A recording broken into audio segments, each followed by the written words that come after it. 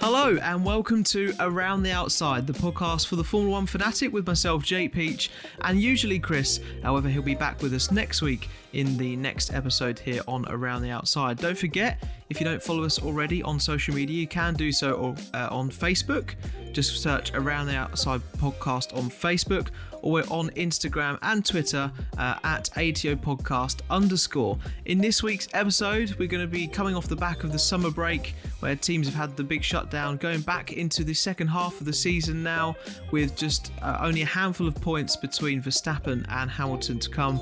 So we'll look at sort of the preparation to be making going into Spa-Francorchamps, and recorded off the back of quite an exhilarating but dangerous, risky but rewarding qualifying session for a lot of teams across the grid. And we'll catch up first of all with all the latest news around Formula 1 and the paddock. So off the back of an incredible race in Hungary at the Hungaroring, with a very surprise shock winner of Esteban Ocon for the Alpine team, with Bottas basically playing skittles with the rest of the grid, taking out Verstappen, Red Bulls, Norris, and Stroll and Leclerc caught up in an incident. It was Esteban Ocon and Vettel that ran away with that race, with Hamilton coming back through the field after earlier clashes to take third, and not so optimum strategy. But yes, coming back through, as he always does, to pick up the points. And Vettel, in the end, as we know, after the Hungaroring, was disqualified because there wasn't enough of a fuel sample to take for the FIA to do their testing to make sure the fuel that the team is using is what it should be, and that the right amount of fuel was being pumped through the fuel flow meter into the car at the time going round, doing the 70 or so laps around the Hungaroring. And we come off the back of that race into, an incredible, second half of the season, which is just going to be, hopefully, if it's anything like the first half of the season, it's going to be even more exciting. Just recording this off the back of the Spa qualifying, which we just had the first race back after the summer break, which we'll go into in a bit more detail in this episode. But first, let's catch up with all the latest news since we've been away. There's been quite a lot that's happened in the Formula 1 world. First of all, we've had Sergio Perez sort of kick off the silly season, if you like, of driver announcements and where they're going to be going to this really crucial 2022 season where there's going to be big rule changes, performance that teams could switch instantly, so it's really key for the teams to really think about the future and focus on this new generation of cars, which is going to hopefully develop a really much closer racing and reduce the sort of dirty air effect that a lot of drivers experience across the grid at the moment. Sergio Perez, yes, confirmed at Red Bull for 2022.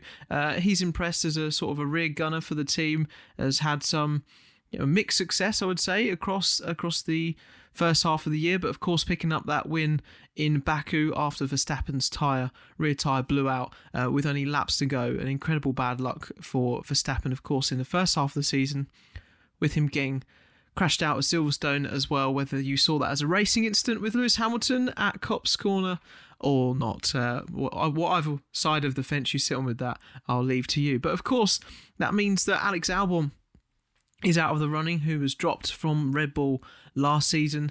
However, just taking his first victory in the DTM series in Germany around the Nürburgring last weekend has kind of put him back onto the radar again. Red Bull said they are looking at other teams across the grid and options. Of course, they may be looking to their sister team AlphaTauri once again to see if there's a space for Alex Albon, but Pierre Gasly and Tsunoda seem to be Tsunoda seems to be doing just about enough of a job. Pierre Gasly impressing as he has done throughout the first half of the season, continuing to do so very consistently. Found a great sort of base level performance actually in that AlphaTauri. So it doesn't seem that there'll be a seat for Alex Albon, particularly within the Red Bull family immediately, and might mean that he has to look elsewhere outside the Red Bull program, even though he's part of it. So yeah, Very, very confusing, that one, but we'll see what happens with that. And then, of course, we saw Alonso as well signed a contract extension for Alpine. Apparently, in the media, he said that it took literally 5 seconds to sign the contract to stay on for another year. Bit of a no-brainer for him. Was very influential in the Hungaroring race previously, fending off Hamilton for a number of laps before he's charged back through the field to allow his teammate Esteban Ocon to just hold on for the win towards the end of the race and pick up his first ever victory in Formula One.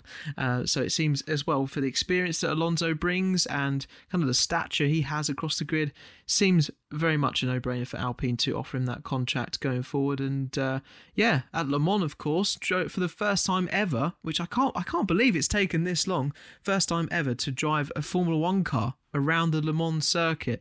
Alonso took to the track and sort of did a lot of branding, PR exercise with the Alpine Motorsport cars, of course, in Le Mans in France, their home nation.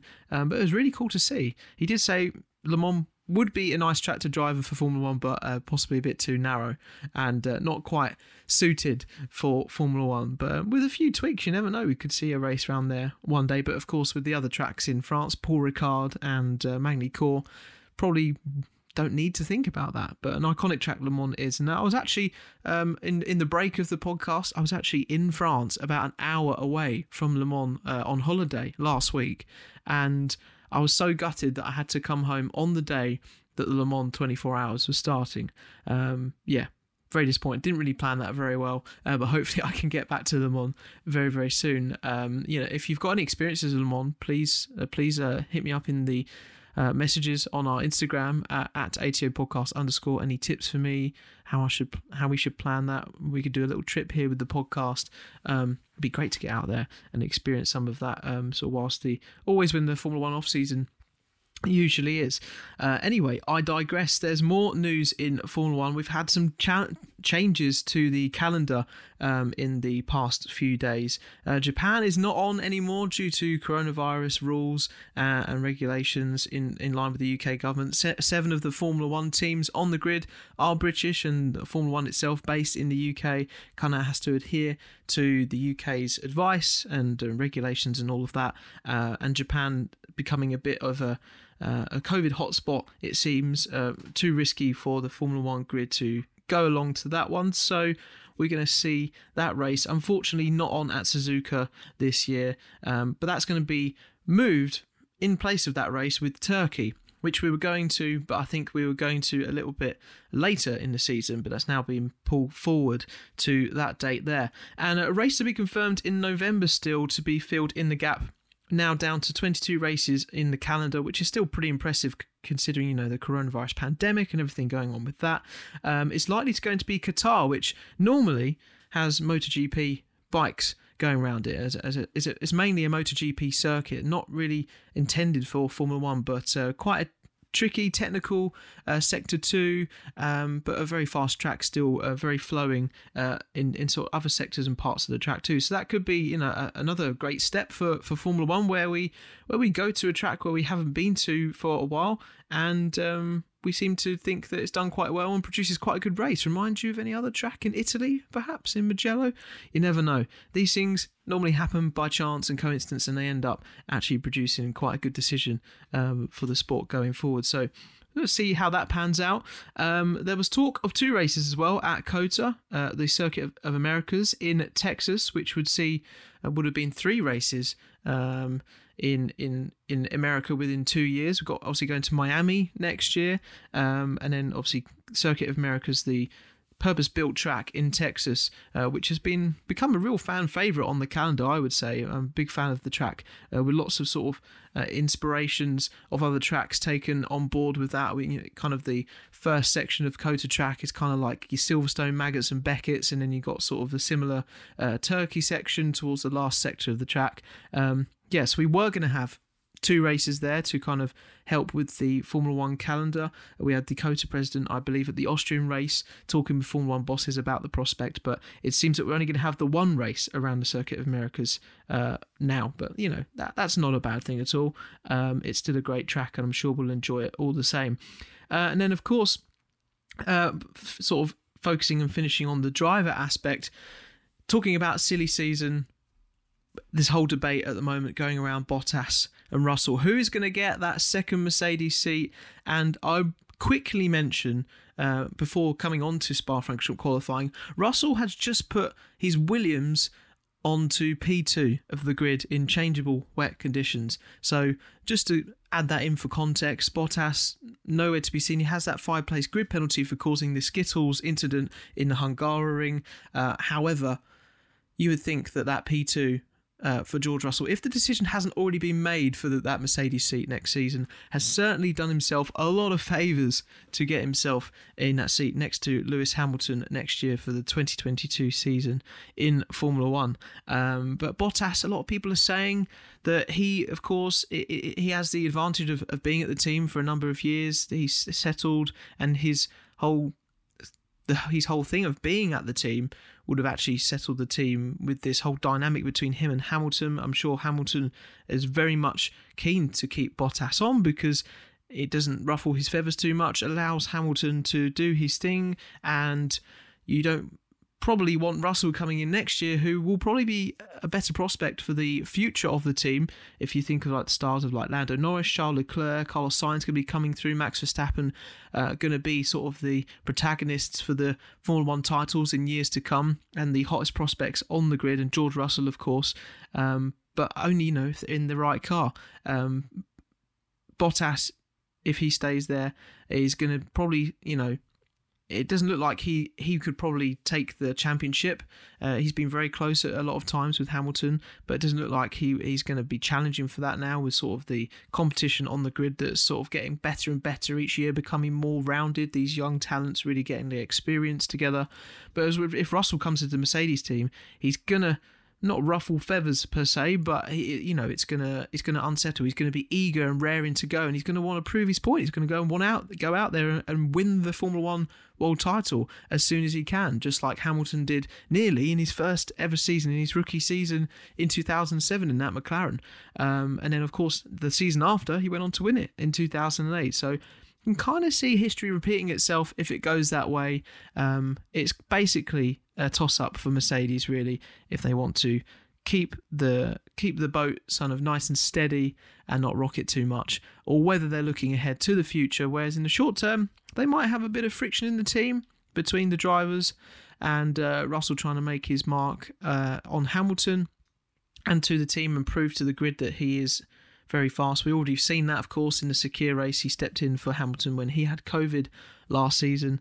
Or basically it's going to be a decision between, stability or future. Essentially, that's what we're looking at with Bottas and Russell. So we've seen loads of media people trying to press for an answer as to what the decision's going to be in the coming Grand Prix, but keeping tight-lipped when we got to Spa-Francorchamps, and everyone trying to read into the body language. But as soon as we hear a decision about it, I'm sure it will be the best either way for the team. I think you can't really make a wrong decision there, but probably if Bottas does leave Mercedes, it's looking like he's going to take over from Kimi Raikkonen at Alfa Romeo, and you'd think that Bottas become the number one driver and try and round that team and work with Alfa Romeo to bring Alfa Romeo up the grid with the new regulations. As we've said many times on this podcast, we don't know where these new regulations are going to take us. It's very, very exciting. A couple of other little bits of housekeeping, I guess,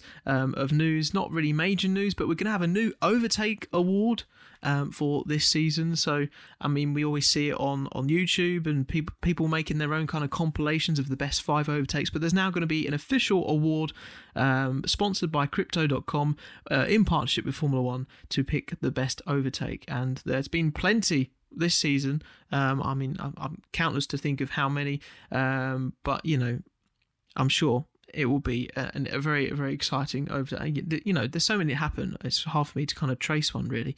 But you could argue whether these overtake awards are going to be actually honoured in the sense of the charge through the field, or whether it's going to be the overtake kind of in that moment. So whether it's all about the story up to the overtake, or whether it's just the overtake itself. But it'll be interesting to see that. And we've had a new Drive to Survive series, of course, confirmed. Series 4 will be coming. capturing what is going on this season, all the trials and tribulations behind the scenes, which has been absolutely a roaring success since it came to Netflix, and has really captured a load of new fans and to Formula One. And it's just been great to see, all these interviews, very honest interviews from drivers, and Günther Steiner, of course, being his true self at Haas, being the team principal there, and seeing what's going on there. Lots of banter going on already with Mazepin this season there, and all of the cult following that he has, maybe for the wrong or right reason. So it'd be interesting to see how all that plays out on the new series of Drive to Survive. But we'll probably have to wait for that until next March, of course. So, put it in your diary, not one to keep an eye on, I guess, at the moment. Talking of Netflix as well, we've had Senna, haven't we? We've had that amazing film of his just incredible career in Formula One and who he was as a person, one of the greatest drivers to ever grace the grid. Sadly, of course, losing his life in '94 in Imola, as we all know too well. If you're a keen Formula One fan, listen to this podcast. But now we're going to be having a new sort of biopic of Schumacher and his career, and of course Lewis Hamilton equaling the 7 world title record that Schumacher managed to amass with his time at Jordan, not at Jordan, but Benetton and Ferrari, and the titles he picked up during his career. And just, I think, when people ask about the best drivers in Formula One, many people would put Michael Schumacher at the top of that list. Many people considered him as the first person to really take physical fitness very seriously, and, being in the car and how much that affected your ability to drive the car on its limit in terms of G-force, push the car more through corners, and if your body was able to take that, you could go quicker, obviously, and not have to pull out of it because you physically couldn't take the G-force or the kind of impact that was being put on your body. So he was seen as very pioneering during that, and we've mentioned on the podcast here before with Chris when he's been here that there's been a conversation in the past when I've watched a program where Michael Schumacher would be so in control and have so much natural ability that you wouldn't have to think so much about driving the car. He'd be just having casual conversations with Ross Brawn, the team principal at Ferrari at the time, just about what they were having for dinner, having for tea. It's just extraordinary. Just so much natural talent and ability, and sort of one in a million drivers that will always be living in legacy in the sport of Formula One. So I can't wait to see that on Netflix and that program. And for any Formula One fan, if you're listening to this and you don't know who Michael Schumacher is, please educate yourself on it straight away. Read up on it, and if you don't already know about some of the sort of racing he's done and the action he's been involved in, hopefully we get to see a lot of it in this new film. And in a tragic skiing accident after his second spell in Formula One in the Mercedes team, when he came back out of retirement, he retired again and then was in this horrible skiing accident, and sadly we haven't been able to see him in the world since. Many people think he suffered serious injuries and life-changing injuries, but if there's any clips in that Schumacher documentary on Netflix, I'm sure it'll be very landmark and quite emotional, I guess, because people haven't heard of Michael Schumacher for a number of years, but we all sort of know the reasons why. But anyway, it'd be great to see that. I believe that's coming out in September, a little bit. Not too long to wait for that. Can't wait to watch that. So that's kind of all the latest news rounding up in the world of Formula One. Let's move on to this weekend then, around Spa-Francorchamps, back for Formula One.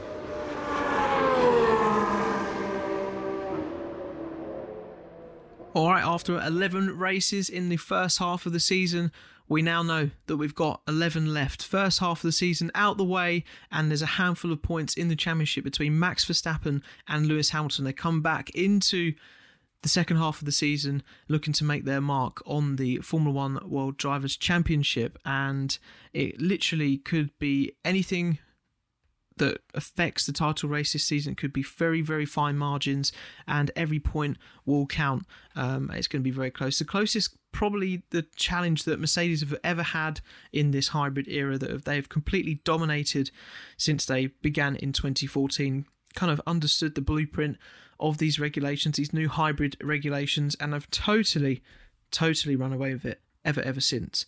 We were talking about Michael Schumacher there. It's been 30 years since Michael Schumacher's debut at Spa for the Jordan team in 1991, where he qualified 7th, even though he'd never driven the track before.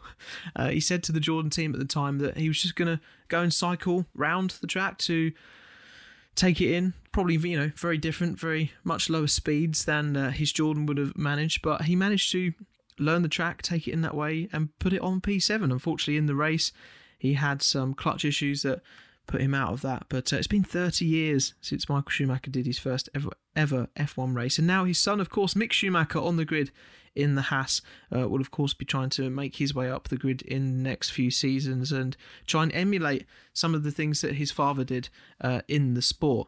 It's also Daniel Ricciardo's 200th Grand Prix this weekend at Spa-Francorchamps, and it's quite surprising to say that. If you can remember back to when Daniel Ricciardo started out in an HRT Hispania racing team, which that goes back a way, doesn't it? Unfortunately, Hispania never really sort of had the resources or the backing to get themselves up the grid like they would have wanted to.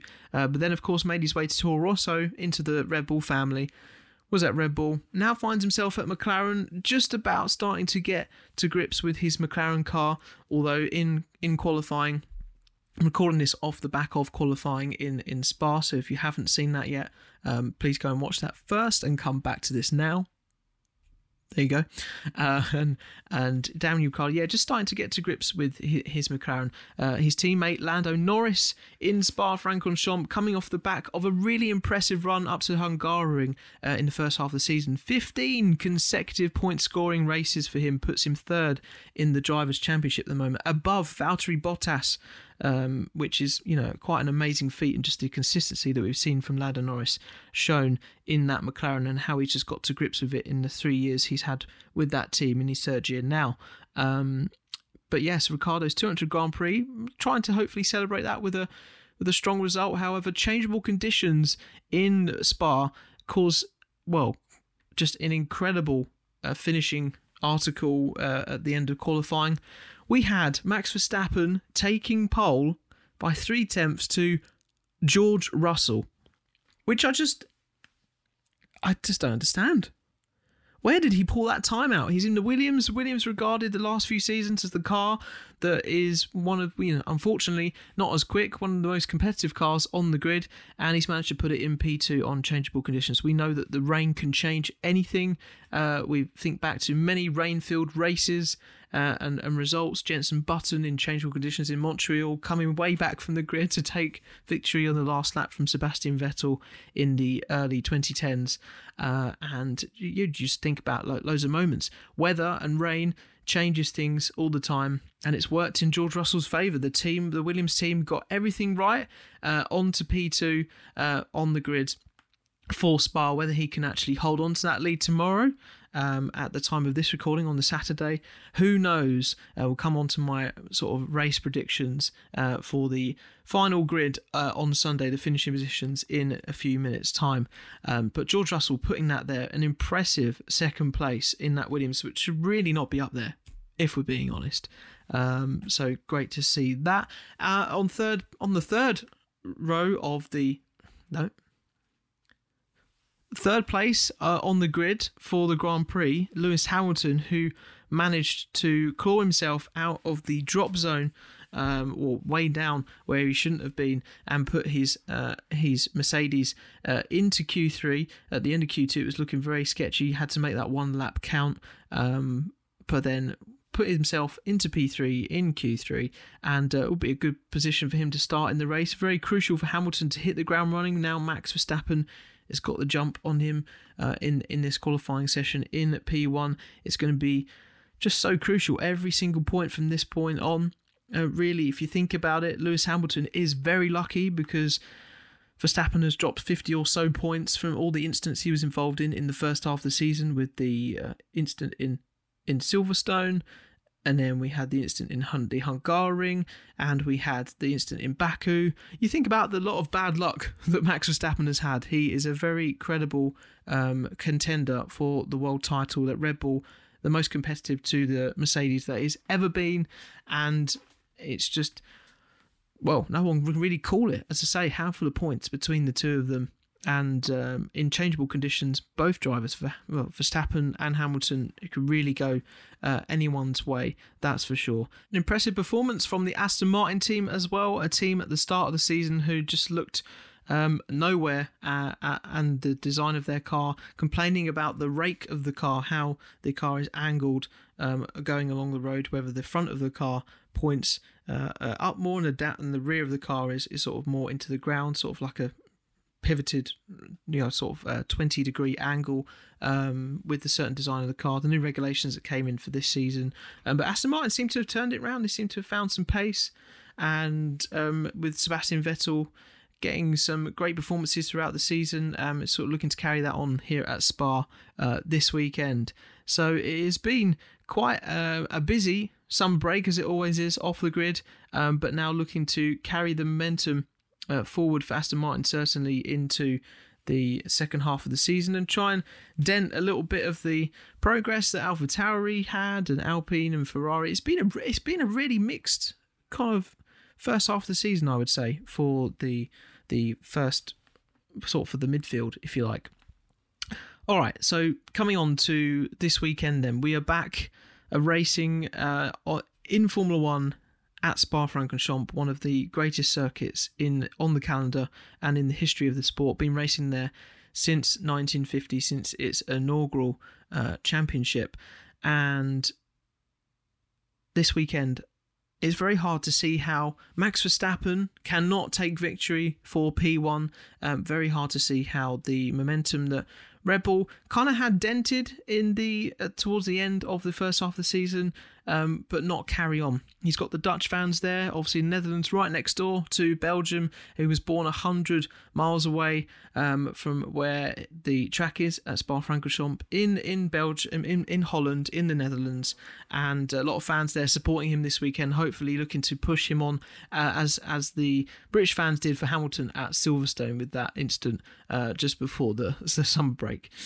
So I think personally we're going to see in changeable conditions. We know how Hamilton is so impressive in these wet, changeable conditions, and how he has a great feel for the car. But Verstappen also an incredible driver for these same conditions. I think we're going to see Verstappen taking the victory, barring any incidents at Turn 1. But as we know in the last few Grand Prix, anything can happen and can completely mix things up totally. Whether George Russell can hold on to that second place, only time will tell.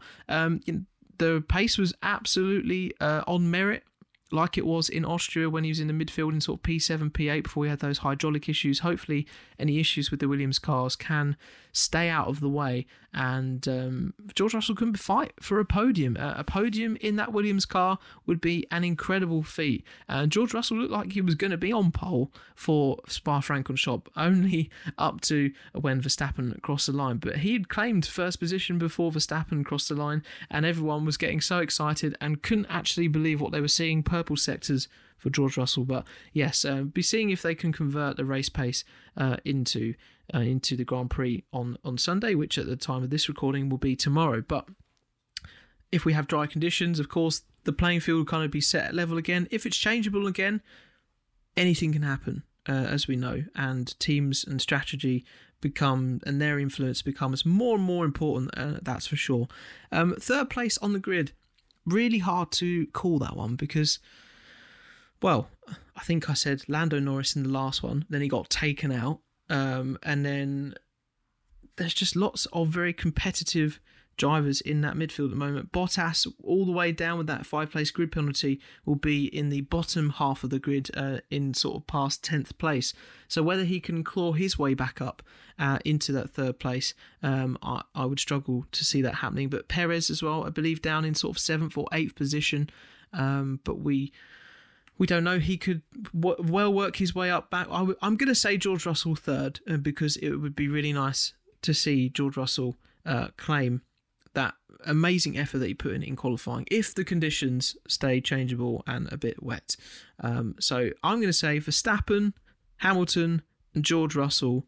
What an amazing result for all of those drivers it would be. I guess Hamilton, of course, wants to be in the lead. only time will tell, and I'm going to be enjoying the Grand Prix, hopefully as much as you are listening to this. Thank you so much for listening to this solo podcast today. You've listened to me rabbit on for a good half an hour or so. Chris will be back here next week to offer his opinion and reflection on the race in Spa-Francorchamps, and then we look to the next Grand Prix in the Netherlands, the Dutch Grand Prix, the home Grand Prix of Verstappen, finally around Zandvoort. An incredible track, an interesting sort of circuit layout itself, and Verstappen of course will be looking to take that momentum from Spa, if he does well there, into his home Grand Prix and make the most of that opportunity there. But as I say, it's been me, Jake Peach, on this episode for Around the Outside. Thank you so much for listening. We're back next week reflecting on all things in Formula 1, catching up on the latest news and what happened at Spa-Francorchamps this weekend. Do take care, and we'll see you next time here on Around the Outside.